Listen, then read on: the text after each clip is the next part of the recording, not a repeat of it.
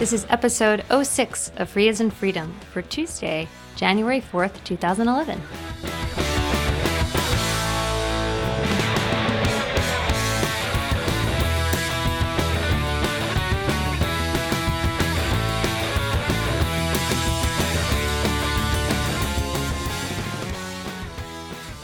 Hi, I'm Karen Sandler. And I'm Bradley Kuhn.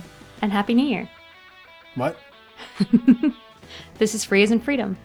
That's true. But this is, even though it's still 2010 while we're recording this, it will be released in 2011. So you're saying we can record something and then people will hear it later? It's like we're in the future now. No, we're not. Well, they're in the past. No. They're definitely not in the past. They're This is the whole thing, time travel. They're in our future past. Time travel into the future is easy. Time travel in the past may not be possible. It's very easy to time travel into the future. Oh, yeah? Can we? I'm doing it right now. And you can do it even faster, too, if you go near the speed of light. So you can always time travel. Problem into the future. solved. So if we accelerate this oddcast into the speed of light, it will be there already. As soon as we record it, if we did that, it would be there seconds after we record it. And here, I was just thinking that we were releasing this on the second day of everybody's work after the New Year. Okay. After a short break for most people. Not everyone. But some people will have a day or two at least off right before. So we're here getting people back in the swing of things. Yeah, but we're talking about something from their perspective was a month ago. No. Yes, we are. Our topic will be from a month ago. Oh, I thought you meant we were talking now, but you were talking about the future. I was talking about what we're going to talk about. It will be a month old news for them when they hear it. Wow. And the thing that we were going to talk, the other idea that we had to talk about, which we might do on the next show, will be even older. Older than a month? Oh, maybe not older than a month. Yeah, it'll be older than a month by then, I think. But it was the same, very similar topic. Or we may. It's not a similar topic to last time. We can talk about legal cases on the show. I'm a lawyer. I know. I didn't forget. You've worked with lawyers a lot. I know. Bradley hates us. A little. Not you personally. Just the class of profession. Where do you draw the line? And well, I don't know. It's Larry Wall actually said something interesting about this that I forget what profession he was talking about, but he said it doesn't mean anything to say 80% of the people in this profession are horrible. 80% of the people in all professions are horrible. Yeah, I mean that's what I generally think is well, I don't agree that 80% of people are horrible, but I forget what the percentage was. I do agree that that people make generalizations based on a few people who muck it up for everybody else by being jerks. Unfortunately, especially the kind of jerkiness that is apparent in the legal profession is especially vocal. Well, so you would think you draw the conclusions that more people are like that just because those are the people you hear. And actually this happened in computing as well. When you have a profession that's known to be highly lucrative, it attracts people who are not very good people because they're only in it for the money. And actually, I would say a lot of people... You've actually said this before on the show. Maybe the old show. I think so. Well, the old show, the new show. Yeah, it's all at one show. It's a different show. Same music. But it's a different show. I tried to get new music. Same presenters. We couldn't get... Well, maybe, but... Same overall topics. We've expanded our topic. A tiny bit. Yeah. So, my point, which I had, was that anytime someone is going after a profession primarily because it's known to be lucrative as opposed to their excitement and interest for the field, they're always going to be not very good people. And lots of computer science type people, a lot of the people involved with .com-y type stuff and all that were not people who cared about computing and the future of what happens to users of computers and whether code's elegant or not. They didn't care about that. They just heard they can make a lot of money in computers. I just think there are a lot of bad reasons that people get into all sorts of different professions. But okay. Well, but I think that people who are in highly paid professions oftentimes are self-selected because they heard the profession was lucrative. So do you think that sort of the personalities that are drawn to the legal profession will no longer be as... That's where I was going.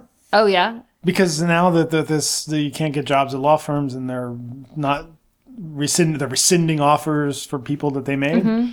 Hopefully the law profession... I mean, it's a terrible crisis for people who are just getting out of law school. But I don't actually know of anybody whose offer was rescinded, but I do know of people who had offers who were then told that they should that they could take a much lesser salary to work at a nonprofit for a year. So, which is a really amazing development in a lot of ways. So there are a lot of legal fellows that get a much reduced salary from the law firm, but they work full time at a nonprofit, provided that nonprofit has a full-time lawyer that can supervise their work. Yeah, your organization has a couple of those people, don't they? Yeah, the Software Freedom Law Center has 2, and it's great. It's great because it's free legal help for the nonprofit, and it's great because the young lawyers, I say young, but really it's junior lawyers because all sorts of people go to law school later in life. So the junior lawyers are able to get a good experience and training. At SFLC, it's a lot more than they would have gotten had they been in a law firm my first year at a law firm, I spent mostly proofreading. And the people who are working at SFLC are getting much more interesting work experience. You don't make them proofread? I also make them proofread. but when I was at the law firm, it was like massive documents that I had to proofread all the time. Yeah, I was talking about that when I had my deposition. About me proofreading? No, about other people having to read what I'd written and whether that was boring or not. Did you talk about the deposition here? No, not in detail. I have mentioned it online, though. So it's fact that I had one is public. So I'm not making anything new public. Okay. But yeah, Karen's not going to comment. I was going to say I try not to talk about ongoing litigation, but I'm not involved with it either, so I don't know. Yeah, I know. Yeah, it's fine. But I have mentioned publicly that I was deposed in Conservancy v. Best Buy. But that's a fact that would be obvious from litigation that's gone on this long anyway. But that's not, we weren't going to talk about any legal-ish stuff. Well, I mean, we were. We always talk about legal-ish stuff. But not as much as we were talking about there. So we were going to talk about this thing from a month ago. Because somebody asked us, Allison Chaikin, one of our listeners, asked us to talk about this. But I was going to talk about it anyway. And I told her that when she suggested it, that I already had it on the list. Oh, great. But she suggested it anyway. So I guess we should give her credit. So we did. You sort of gave her credit. Well, she did raise it as an issue independently. I did not say in the channel, I'm going to talk about this. And then she showed up and said, why don't you talk about this? It wasn't one of those things. Anyway, it's really great when listeners suggest topics.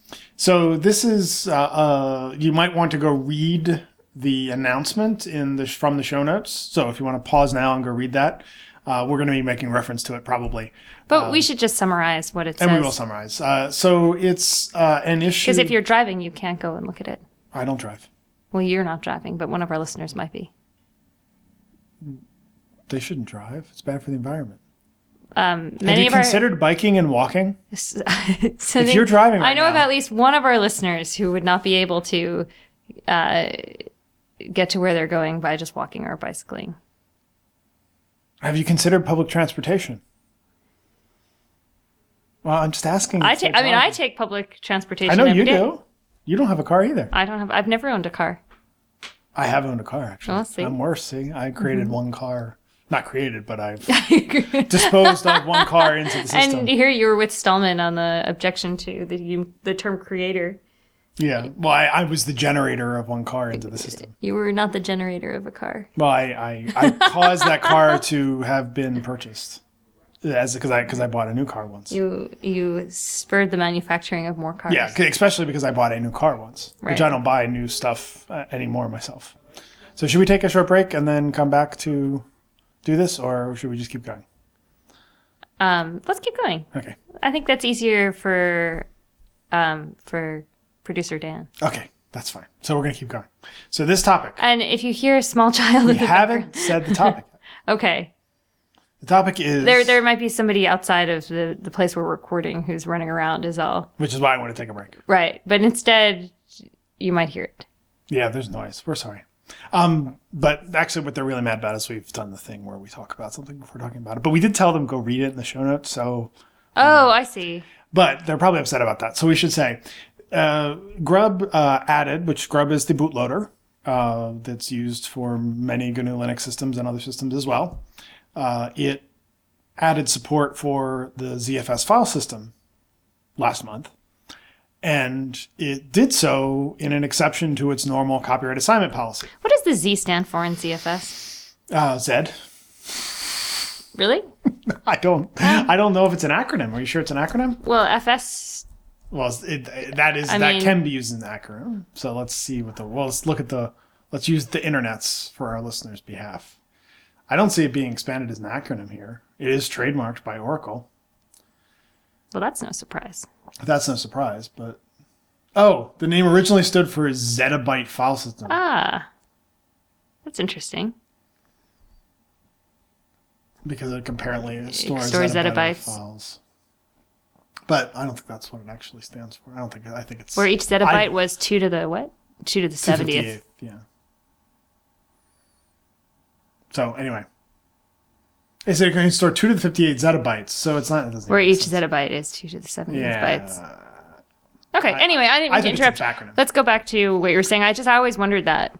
Yeah, okay, so... yeah, and by the way, listeners, don't write in. I know that in the U.S. we say Z, and in the U.K. and elsewhere in the world in English they say Z, and I was making a joke that I just don't want people to write in to tell me that Z and Z are the same thing. I was worried people might do that after my joke. Okay. I didn't want to sound We don't dumb. really get that many emails. I don't know. I just was worried people would write in and say I sounded dumb. I feel like if we had a flood of emails, it'd be fun about anything, really. Yeah, but it was saying I was dumb, that I didn't know the difference between... that I didn't know Z and Z were the same thing, just the name for the letter. I don't think anyone cares. It's the last letter of the English alphabet. Okay. So, anyway. Actually, getting back to the first part, when I was proofreading, that was one of the biggest problems, is that I was living in London, but I was having an American legal practice, and there were all of the like prospectuses that I was editing were written by people who had a mix of American English and English. And so you would get like a smattering of different words like realized and references to Z, but instead of Z and things like that. And then you have to go. But why would that be written? Wouldn't they just write the letter, the single character? Yeah, you're right. Z was a bad example, but Z's a really bad example, because then nobody ever writes out the names of all the letters as you pronounce them. Except when you're teaching somebody how to pronounce them. Yeah, there must be another example of that. Zulu. I just say Zulu anyway, because that's the phonetic alphabet version from the NATO alphabet. Anyway, I've 2 or 3 times taken us off topic. That's true. And I apologize. So we're talking about the Zulu Foxtrot Sierra file system. That's what we're talking about.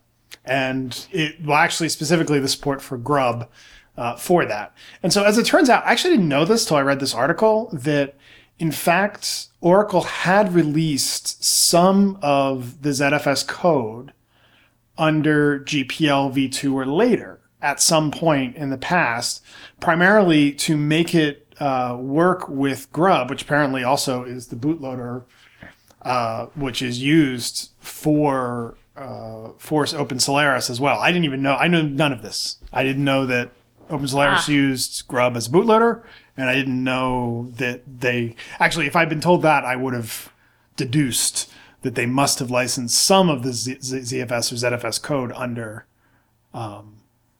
the GPL v2 plus. Well, actually, GPL v2 released, okay. Right? Maybe, but plus makes sense. V2 plus makes sense because that's what GRUB's license was at the time they integrated V2 plus meaning V2 or later. Yeah. So I find it very confusing when people refer to or later as plus. Yeah, I know. I was recently in an email thread where somebody was doing that a lot, which is why it's on my mind. I normally say or later, but they were doing it. Plus? They were doing it constantly in the email, so I was just reading that today, so it was in my mind. We once worked on a document, I don't know if you remember, but where we actually defined a term GPL plus to GPL v2 plus to mean that, and then we thought better of it. Yeah, I remember that. Yeah. So the question was for GRUB whether they wanted to import this code, given that it's highly unlikely that Oracle would assign copyrights to the FSF. In fact, they probably wouldn't assign copyright on that code. And GRUB is one of those GNU projects that has copyright assignment. Now, to be clear, a lot of people don't realize this. Oh, so there actually... I didn't realize that there were GNU projects that didn't have copyright assignment. That's quite correct. In fact, the GNU project policy is actually not different from Conservancy's policy. Oh. In the initial stages. There's a probably minor difference that I'll get to in a second. The FSF does not require something assigned copyright to become a GNU project. In fact, RMS has been very careful. It's not very easy because he's both president of FSF and chief GNUsance at the same time. He's tried for years to try to recruit somebody else to be chief GNUsance so that the roles were not confused in that way, but they're still confused. But he does try his best to keep them separate. And the GNU project policy has nothing to do with FSF assignment. You have to, the reverse is not true. You have to be a GNU project for the FSF to be willing to accept assignment.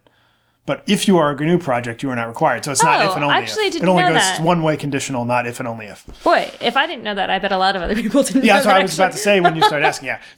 But the different, and that's it's basically Conservancy's policy, which is Conservancy will accept copyright assignment on Conservancy projects, but it doesn't require it as part of joining Conservancy. The difference between Conservancy's and FSF's policy in this regard is that normal FSF policy, which we're going to talk about an exception to here, is that once something's assigned to FSF, the entire code base must be assigned. Right.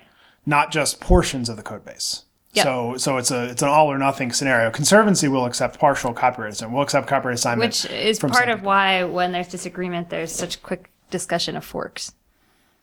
I think. In GNU projects. Yeah. That happen to be copyright assignment. Yeah. Or FSF. Yeah, because some people, there's been many arguments over FSF copyright assignment for many years, which I didn't necessarily want to go exactly down that rat hole because I think this is an interesting case where FSF did make an exception to including some code that can basically never be assigned into the code base.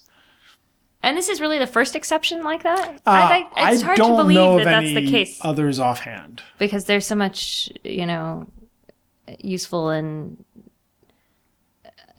freely licensed code that you can't go back and it's been a problem. Get assignment for. It's been an argument, and I think that we have to start thinking about this whole issue again. Well, I think over time there won't be any other choice. Yeah, I'm not over sure. time. Well, maybe not. That's I'm not dramatic, sure. I mean, FSF can still keep its policies, and it would be and even as an FSF director, as somebody who agrees with and wants to defend FSF policies, I'd be disingenuous if I were to say that there wasn't code that sort of got fallen by the wayside because of this policy. The great example that I always give is the COBOL front ends that have over the years been written for GCC. There's at least one I know of out there that was actively developed by many contributors. They because there's not a lot of overlap between the traditional free software compiler community and COBOL community, as you might guess. Yeah. The people who did it didn't know about the copyright assignment policy. They took contributions from all over the place. And there's a what I understand is a reasonable COBOL front end for GCC out there unmaintained because they worked on it. They couldn't go back and find copyright people, everybody who signed copyright, and FSF couldn't accept it into the mainline GCC. Now, I really do think that you called it a rat hole. I don't think it is a rat hole. I think we should actually talk briefly about copyright assignment and why it might be a good idea, because sort of the way you're couching this makes it sound like assigning is a pain in the ass. It doesn't matter. Why would we even worry about this when it could just cause a lot of trouble? Right. And I think there are a lot of reasons why it's advantageous to have copyright assignment under certain circumstances, like to a nonprofit with promises about what you'll do with the assigned code.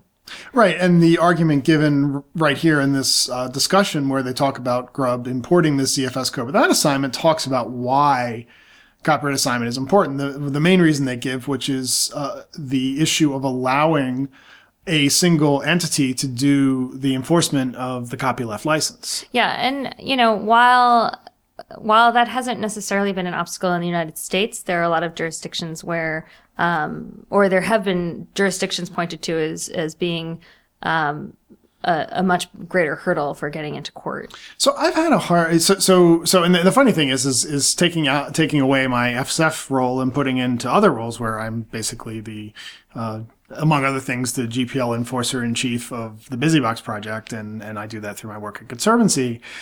We've been very successful enforcing the copyrights of BusyBox. Without I think we actually have a majority of copyright holders, if you counted lines, who are doing the enforcement and are basically working with us in the enforcement. But certainly BusyBox does not have a single copyright holder. It has probably hundreds of copyright holders. It's not a singly held work by any means. And we've done successful enforcement in the U.S., as you agree that that's easy there. And we've done it in Europe as well. There's been a slightly higher burden we had to show the courts tended to be interested in, do you have enough of the copyright? Yeah, and you haven't been in every jurisdiction either. That's true. We have not. So, But do you know, I know you're not a lawyer in those jurisdictions, No. but do you know what the jurisprudence on this is? Like, what is the thinking about why you can't go into court with just some of the copyright? Yeah, no, I honestly don't. I haven't, I'm just not familiar with it, but I would surmise that it's because, there could be an argument that other copyright holders have granted permission. And, But that would be, well, in the U.S., that would be an affirmative defense for the other side, but. Right. But, you could say, well, if there's really copyright infringement, you should be able to have all of the copyright holders. Yeah, but what if some copyright holders don't want that to do it? You know what I'm saying? Yeah, no, I completely hear what you're saying. Or that they just want to be, not that they don't want to do it. They may be supportive of, I find this all the time in GPL enforcement, actually. Copyright holders are generally supportive of the idea of doing the enforcement. They just don't want to be involved because they're too busy. Yeah, I can't blame them, really. It's not everybody wants to. It's a big pain in the neck. That's horrible. But yeah. It's not a horrible thing to do. It's just horrible type of work to do. Yeah. It's not what you. So I guess the short answer for me is I don't know. Yeah. So, but it'd be interesting to find out. So I think FSF's argument traditionally was much stronger because we didn't know. I think that it's weird because sitting here and saying, well, FSF does this for good reason, hang on, but I've also been the person who's sort of shown it doesn't need it. Actually, the main reason that I have found copyright assignment to be useful is, and maybe there's actually less of a need for the FSF to have it, actually, because the real reason where copyright assignment is very useful is when there's a problem with the license that has been originally chosen. So under those circumstances, it's very useful to have assignment because then the organization that it's been assigned to can release under a new version. And that's great, especially if it's a nonprofit and maybe the law has changed or something's happened that's made, So this is a topic I'm glad and concerned at the same time that you went here because I think this is a topic that I want to go into more depth on another show. But we were told not to talk about one of our listeners did suggest that we not talk about our topics before we discuss them here. Oh yeah, we haven't discussed this stuff. So yeah, so I think the thing that I think is really interesting, that and I want to basically devote a whole show to this, and I actually want to see if we can get Fontana back because he's the one talked most about this lately. That every other copyleft license except for GPL has an automatic or later. Mozilla does, the CC licenses do, and it's only GPL that has this this only idea in it that basically left the or later as an option going back to GPL version 1. And then there was all this political hubbubaloo about whether or not people were going to go to GPL version 3 and whether the Linux kernel was licensed GPL v2 and GPL v2 only, which they argue that it always has been, and there was all that argument. But the thing is that if they were under Mozilla public license, for example, they would have been granting Netscape Incorporated to relicense their code anytime they want. If they were Creative Commons license, which of course code it wouldn't be. Creative Commons is a little bit different in part because I think what those licenses do are a little bit narrower. Well, no, it's a general copyleft. CC BY is no, it's a general copyleft, but there, for example, the patent provisions, and the DRM provisions that were added to GPL-v3 were different in character than. I don't agree with that actually. Well, okay, I agree that the implied patent license in GPL-v2 went a long way there, but what I'm saying is that in the realm of a merely basically, the GPL is using copyright licensing to accomplish other problems that are not solely within any copyright. Whereas I think actually in the Creative Commons world, that's much less of the case. I don't because you're not dealing with software. We should debate this on another show, okay. But I don't agree with that. But we should debate it on another show. But okay. I think the or later can mitigate that particular problem of relicensing of code. Well, that's why I was saying it's actually potentially less of an issue with the Free Software Foundation because anyone who is willing to assign their code to the Free Software Foundation is going to or later. Yeah. Exactly. But I think the enforcement argument has been the traditional and primary argument that to be it's just that I've seen this relicensing issue happen quite a number of times now, and it's so much easier if there was a Yeah, but it actually is doable as well. That's then you the just thing need to people get forget. community buy-in as opposed to Right. as opposed to actually getting every single But you don't have to developer. get every single developer necessarily, and you have to get a good majority, an overwhelming majority. and rewrite some stuff if you can't find people. Yeah, but the and thing track is people down. And So find you're them, and making it's you're just making the pain in argument for neck. these. It's not easy, but it's doable. See that this is I don't like going down that road because this is what people in the Linux community use to say they can never relicense Linux under v3. I don't think that's true. I think that it could be done if the will was there. Well, it can absolutely, And the will might get there. And each of those relicensing situations that we encountered, or that I encountered, some of them with you, they were able to accomplish the relicensing. Yeah. So it's we can talk about one of them. doable, and Squeak was it's- one of them we Squeak, worked with them, because they're a conservancy member. We worked with them to relicense it was public because one of the last things we had them do was put a public notice up saying, we believe we've contacted everybody who's contactable. If you have any reason to believe that you don't want your code relicensed under the new license, Yeah, you but need to there have contact been us. other relicensing situations as well, and so I don't want people to think that I'm only talking about this quick relicense. No, I just wanted to give it as an example. Though. Yeah, but and there are others as well. But I mean, I just think that okay. So you're right. If you want to, if a community wants to relicense and has that momentum, they can do it. It's just a pain in the neck, and without people like us who are sort of willing to go and contact people and figure it all out, it becomes a lot harder. Yeah. So having assignment to trusted organizations that are, that are limited in what they can do with the copyrights, it's, in terms of licensing. And to be clear, what Karen means by that, she means the thing that I always call the promise back, which is where the FSF that's an assignment promises never to make a proprietary software. So that's something that a lot of assigned Calling it the wars promise don't. back is a little bit strange because it's confusing with the grant back.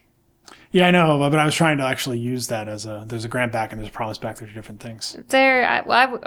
I don't want to argue about the terminology, but so there are basically two things in the that we're talking about here. One is a what we call a grant back, where you say, okay, you assign your code to me, but I give you a grant to use the code however you want. So even though you've assigned it to me to license under GPLv2, if you want to license it under other terms, you can, but only for your code that you've contributed. And then the other part is this promise of this limitation of licensing, where the organization that's taking the assignment basically says, okay, you assign it to me, and because of the kind of organization that we are, taking free software as we are, we promise that we will only license under certain licensing terms. In other words, we continue to license it freely. Yeah, back in the days when I was executive director of FSF, I used to call that the replaced by replicants thing, right? So if everybody who's on the board of directors of FSF is replaced by replicants built by Microsoft, could they go proprietarize all of GCC? And the answer is actually no, because what would happen is everybody who's ever assigned could file a class action lawsuit against the FSF saying, you promised us that you would always release it under terms freely available to the public and all the language that's in there, and making a proprietary license to GCC and distributing it, selling it to people is not within that. Therefore, you're in violation of our assignment contract. You could also argue that it's an abuse of funds and under their tax exemption, because they would be expending their resources in a manner that's contrary to its mission. Would you argue that in the alternative? After the contract term, or would you put that other one first? I don't think it matters. Yeah, I think the contract one's probably stronger. The class action of everybody who had been promised something. It seems stronger to me. I don't know, but I'm not a lawyer. I don't know. I mean, it takes a lot more effort to put together a class action than it does to call the IRS. That's true. But that assumes the IRS will listen. Assume the IRS understands what open source and free software are. Well, that is actually with regard to FSF, they wouldn't have to understand what open source is. Excellent point. Yeah. So but we're only one paragraph in. So this is actually a topic I was glad to discuss because I really wanted us to discuss that, but I think I want to do a whole show on it, and I don't want you to get away with only doing a part of a show on it, because I want to make you do a whole show on it sometime. You can't make me do anything. Cajole? I can cajole you. I've cajoled you many times. You have cajoled I feel bad about it, to tell you the truth, but about the times you've cajoled me? Yeah, because cajoling's not nice, but I must admit that I have cajoled you, which wasn't very nice, and I apologize. That's interesting. I wonder what you're... Oh, here? In front of everyone. In front of everyone. I'm apologizing. I can't accept because I don't know what you're exactly Well, apologizing for any for. time I may or may not have cajoled you. For Then all I such may or times may in the not past. accept that apology. Well, I'm sure I have cajoled you in the past. Okay. So okay. So Karen does not accept my apology. Well, and I'm not sure we need a whole nother nother show on this. Is all I'm saying. But okay, we'll see. I didn't want to do a whole nother show on when I cajoled you. I wanted to do a whole nother show on copyright assignment. Well, even still. Okay.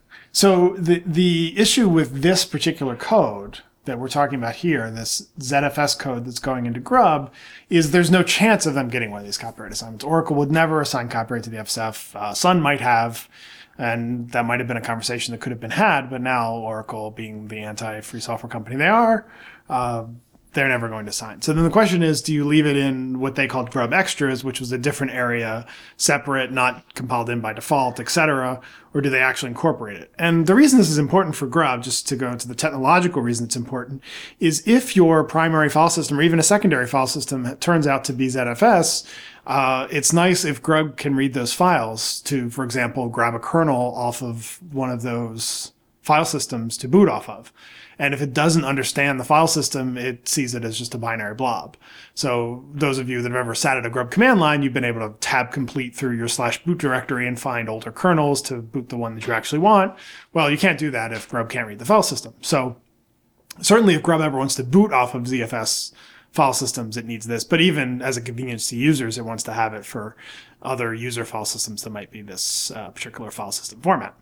So that's why GRUB would really like to have it in by default. And in the end, the FSF decided to make an exception to its usual policy that we were talking about before of universal copyright assignment, all or nothing. So to not let good code fall by the wayside is in this case, yeah. And so they did the opposite thing that happened with the COBOL situation. They've accepted this code.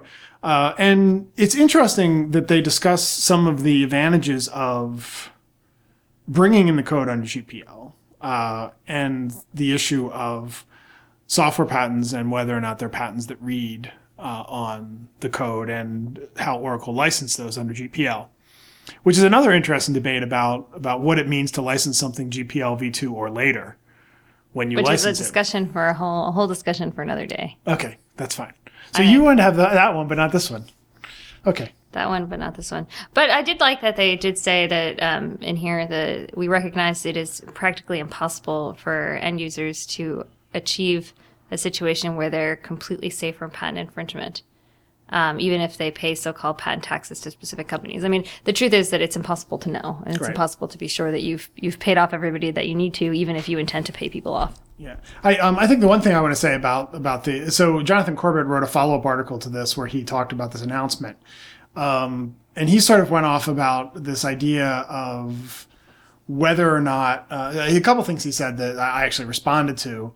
That I wasn't too happy about the way he put it. Now the question of whether I think Karen's right that we can debate whether or not GPL v2 or later means you're explicitly licensed under v3. I think that's actually an open question right now, and reasonable people disagree about that. But there also is the implicit patent grant in v2. So even if it's the worst case, they only license it under v2 explicitly. Then at least you get the benefit of the implicit patent grant already there in V2. And I think that's widely agreed. I don't think that's that part's widely agreed. Yeah. The controversial part is whether or not they also licensed under V3. Oh, well, sure. That's the thing that we'll have to have a debate on, which I think we ought to bring Fontana in for as well, because he's big on that debate. I don't know. He's tracking these issues. It's good. Mm-hmm. More so than a lot of other lawyers, I think. He's writing a lot about them anyway. On Identica. Right. Oh, I mean, you can say a lot in 140 characters. Mm-hmm. But I love Fontana's analyses, and I want more of it. But I find that when I look at when you tell me he said something, and I look at the dent, it's he hasn't said as much as you. Well, you have to read the whole thread. That he. But even still, you have to read the whole thread. I know he's listening right now. No, he doesn't listen. I don't think he does. Actually. He just dented today about. Yeah, but that's because he listened to because it was about the brief. He only listens when it's hardcore. So he's one of the people who wants your topics like you were suggesting. He's only listens when we talk about hardcore legal something or another. Okay. He doesn't listen to my usual annoying banter. Well, we'll find out, won't we? If he gets. Well, I guess it's our annoying usual banter. Well, your stuff's never annoying. That's the point. That is very nice of you to say. So the other thing that I think in the analysis LWN did on this that troubles me is they sort of hinted that there wasn't any ability to do enforcement if now that they took this code. That somehow it was a binary decision, that as soon as you take a third party's code and don't have assignment, your ability to do enforcement's gone. Oh, yeah. No, And that's I not don't think true. that's true. What I did in my response there, I said, is basically a spectrum. I think it's the case that the more copyright you have, the easier enforcement is. And the less copyright you have, the harder enforcement gets. Because you take it down to the base cases on either side, right? If I have one line of copyrighted material in a work and I try to enforce the GPL, you just say, I'm going to write that line out and never use it again. Your line is gone. Go away. I disagree with you that there's much current debate among lawyers about whether GPL v2 or later is equivalent to licensing explicitly under GPL v3. I can't find two lawyers who fully agree with each other. Have you heard much debate? Yes. Really? Yeah. Okay. Mostly between Larry Rosen and Richard Fontana, but and I know what they each hold. But all the same, I mean, why don't you guys write a white paper on this? You guys? Yeah, SFLC, your organization. Oh, okay. Well, I have a lot of organizations. So. No, that's true. But I didn't think Question Copyright was going to go write a the Conservancy might.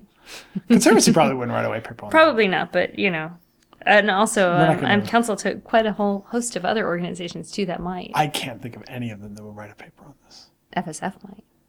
Well, that's true, but that would just go in the GPL FAQ. It wouldn't be really a paper. Uh-huh. I know how FSF... Look, I'm one of the directors of FSF. I know how it would work. If FSF wanted to say something about this, they just add it as an FAQ question.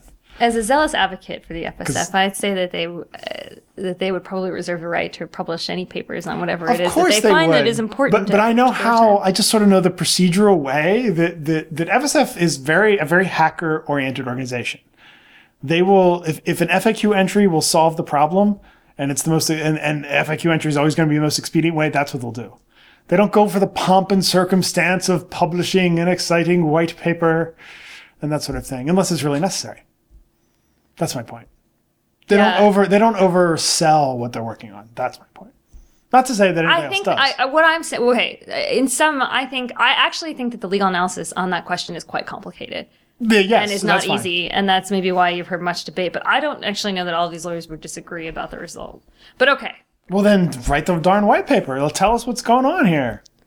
I'm very, very, very busy. SFLC is extremely busy.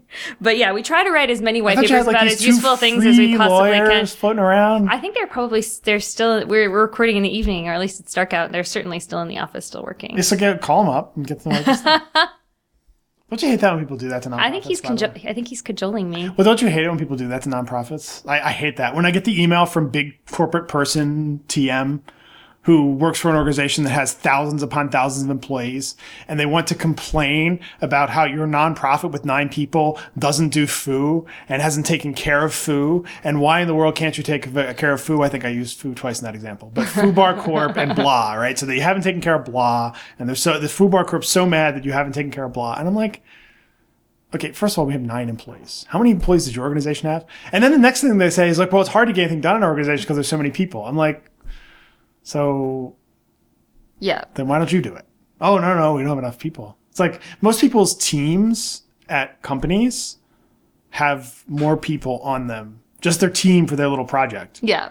Have more people on it than most nonprofits. Yeah, and it is frustrating. And actually at SFLC, we try to put out as much information as we can, but it's really tough because our advice to clients on things that matter to them right now is more important than trying to publish information later. Well, even with Conservancy, where I'm not... So we'd ideally like to, we just can't, I mean, here's a great example of that. This is why I want to point out I wasn't cajoling you, because I understand this problem completely, because I've worked in nonprofits for 11 years.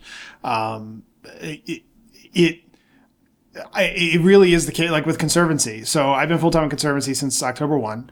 And I was going to make blog posts every week. Then I decided to be 2 weeks. Then I decided to be a month. And I've not met any of it. I made 1 blog post. And the reason is that there's so much stuff that the Conservancy projects need. And I'm so backlogged is what I wanted to say, that I haven't had time to go write a blog. And there's nothing, it's not like... All this like blah, blah, blogs, backlog. Yeah. It's like a lot of... Blah, blah, blah, blah, blog. See, you don't have a blah, blah, blah, blah blog because you're too busy doing work and you can't make a law blog. Exactly. But yeah, so... God, that must be exhausting. I don't know how people do it. What? It takes so much effort to write any kind of legal writing. Writing a law blog must be exhausting. Yeah, but you realize that was a big joke, right? I do. Okay. So I haven't even But blogged still. about, there's lots of conservancy stuff that I could report on because none of it's really confidential, but I just haven't had time to write all the things that have happened. So I'm going to end up doing an end of year post that sort of covers October to December. But this is a classic problem with nonprofits. They don't have a lot of resources. But meanwhile, back on the point with this thing, I certainly think that FSF still has a great standing to do enforcement on GRUB should an enforcement issue come up on GRUB. I've never heard of a GPL violation on GRUB ever. There could be some. That doesn't mean just because I haven't heard of it doesn't. You should let us know if you know of any. I'm privy to a lot of GPL violations, but I'm not privy to all of them.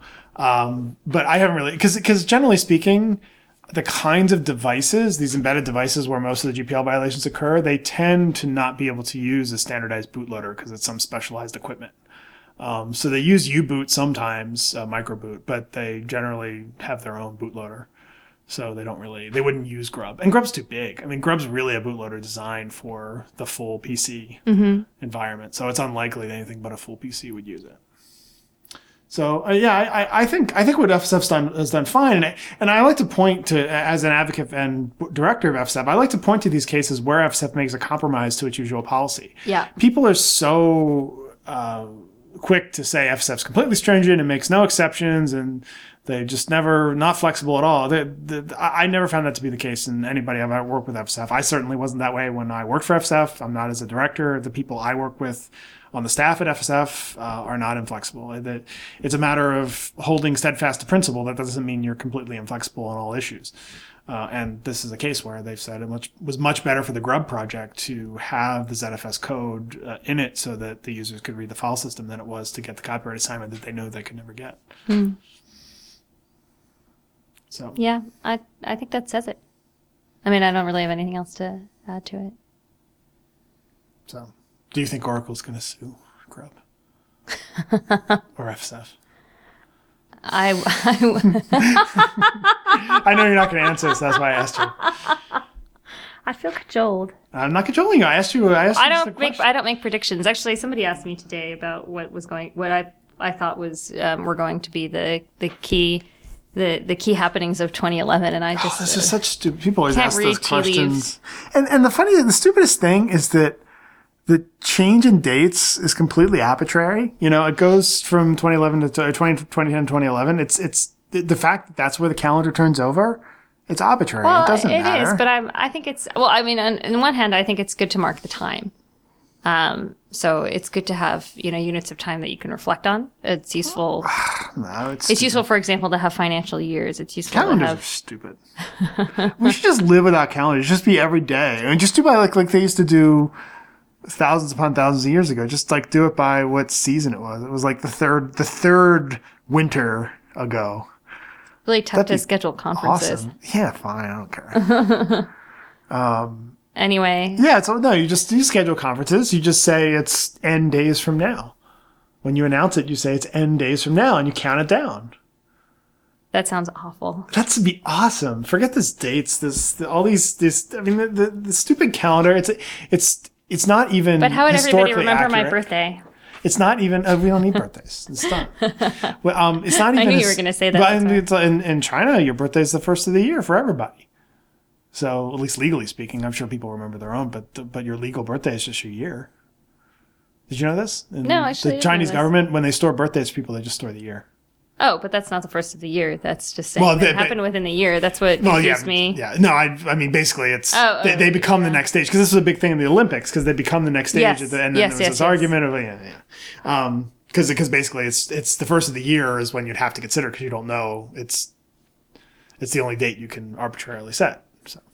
So just remember what year and how many winters ago you were born or how many summers ago. It would be harder for me to remember. And actually, it would be harder for me to remember how many numbers ago. For example, you always say that you remember people's birth dates by their actual birthday and year. That you remember people's ages. Well, no, I only do the year people were born. That's true. Right. Because that's not what changes. So basically, that's what's hard. I mean, what's hard to remember is the thing that changes. And you're saying now you only have to remember how many summers ago it was. And that seems much more difficult to me. Anyway, this is a good point. Really crazy argument. I agree with that point. And pretty off topic. You actually have a point on that one. And I am looking forward to a little bit of time off because we're still in December here. And I think that's a good time to segue into an outro.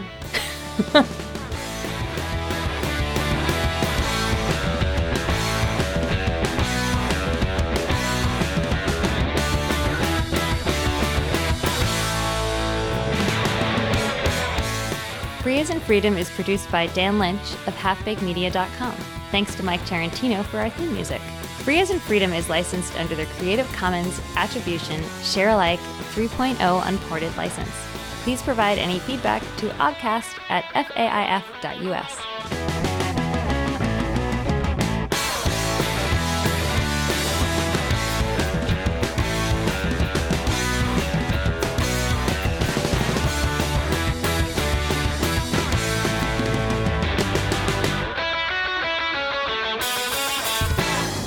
I'll give you that. But I still think it would be better without you these will. crazy calendars. The calendars, because they were invented. I'm telling you. The church messed with it. The Romans messed with it. It's like everybody's messed with this darn calendar. I'm bothered by this. That's too bad. Wait, why don't we make up a new... Hey, did you know... I'm bothered by a lot of things. Did you know that I think it was Kodak? The CEO of the company was really crazy about this calendar stuff and how months weren't even amounts and all this stuff, and they made up their own calendar for the company so that everything would be uniform units. Which company was I it? think it was Kodak. Oh. And they would have to have a reset. Like every 5 years, they would do a reset where they would turn their first of the year into the other first of the year, to the real first of the year. That's crazy. That everybody else used, because he wanted to be able to look at. It's so crazy. It just might work. Quarterly reports and stuff, and they would always be quarter because if you look at quarterly reports now, not each one's a quarter. It's not exactly a quarter of the year because the months are all screwy. Because the Romans were crazy, and Pope Gregory, for all his calendar mucking, didn't fix this. He could have just made uniform months, or just one extra long one, or something. Which we should have done because people don't work at the end of the year anymore, so they could just make an extra week on the end of the year. Most people, I think, do work at the end of the year. They just don't work for a couple of days. Well, Just a couple of so many days places off. have these shutdowns. Did I ever tell you about when I worked at... I think you mentioned it on here. I mentioned, on the old show. When I worked The old show is the new show for these purposes. when I worked at Westinghouse, they had this mandatory shutdown. Did I mention this? You did. Have you seen this? Have you heard about this? I have. It was horrible. People had to forced to take a week of their vacation. That's the worst. They get 2 weeks vacation, but 1 week has to be the last week of the year. It's like having the car in any color as long as it's black. Well, thanks for joining us. They're trying to end the show. People want I to am listen trying to this. I don't think people should want to write listen to in. this. They should write in and say they wanted me to keep going. Well, you could just have the Bradley Kuhn show. Well, you know this thing about Apparently, Fab? don't need me. Fab made the Ranto Fab. You heard of this? No. He made a spin-off show of Linux Outlaws called Ranto Fab. Oh, that's hilarious. You should do that. Maybe Fab and I could do a show together. You should have the Ranto Fab-Coon. You could have off-topic ramblings of Bradley Kuhn. Well, that's what Fab show was. So Fab and I have to do this. Great. Okay. And you want me in the show? I do. Okay.